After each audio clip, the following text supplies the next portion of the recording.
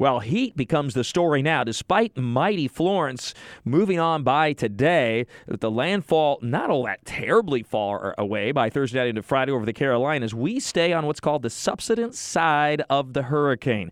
That's where the air is sinking, and if it's sinking, it doesn't allow rising air to form into clouds, and then eventually which would bring rain. So we get quite the opposite. Sunshine, a little bit of a breeze out of the northwest by later Thursday and Friday on the backside of Florence. But I'll tell you what, for having such a big and powerful hurricane not all that terribly far away, we're going to have some pretty nice weather the next few days, albeit hot, and which you would still expect, of course, this time of year. The tropical storm force winds extend some 300 miles across on Florence, but it'll be some 400 to 500 miles to the east of Jacksonville this afternoon at about 5 p.m. when it's just about due east of Jacksonville. So that keeps any wind well offshore, but we will have the rough seas and surf, rapidly building wave action at our beaches, a very high rip current risk. It's dangerous to be in that water. Surfers and swimmers should stay out, and if you don't, always with a buddy and as near a lifeguard as at all possible, but potentially a life-threatening rip currents over the next few days right on into the weekend. Otherwise, we're looking at a lot of sun today, just an isolated inland afternoon thunderstorm near and west of Interstate 95. Then we go mainly dry for tomorrow and Friday right on into Saturday, with temperatures some of the hottest that we've had all year long, believe it or not, even though we're getting into September here. High temperatures in the low 90s tomorrow, reach the mid-90s by Friday and Saturday, and not too far from the record high temperatures. And then by Sunday, it looks like we get enough humidity back in here to develop at least a few afternoon thunderstorms. Those could threaten the Jags game, or at least tailgaters as we go through the afternoon. Still be hot near 90 degrees.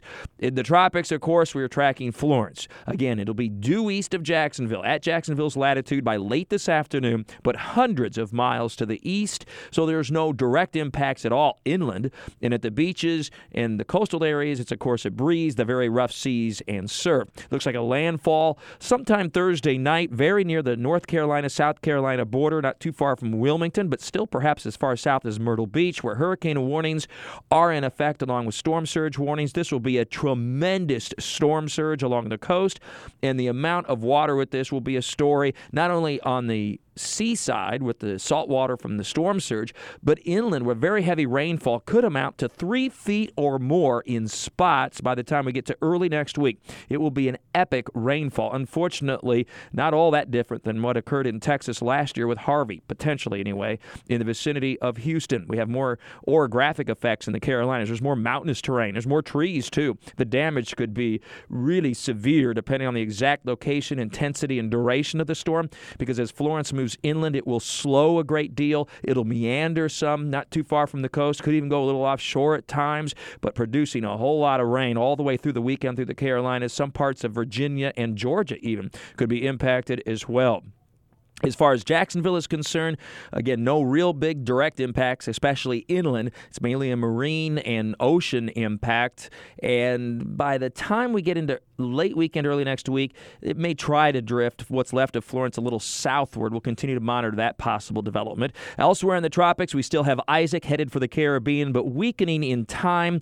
This doesn't look to be a big blow for the Caribbean islands, but still some rain squalls and gusty winds and perhaps for a time tropical storm conditions. So we could see some tropical storm warnings in effect. We also have Helene out over the far eastern Atlantic. That's no land impact at all. That's a major recurve over the far eastern Atlantic, kind of in the middle of nowhere. Still have a disturbance rolling into the Gulf of Mexico that does have at least some potential to develop as we go through the rest of the week and into the weekend, but that would be a threat primarily to either and or Texas and Mexico, not to Florida. More, of course, Talking the Tropics with Mike at ActionNewsJax.com and WOKV.com. With our weather all the time, I'm Chief Meteorologist Mike Burrish from the CBS 47 and Fox 30 Action News Jax First Alert Weather Center for News 104.5 WOKV.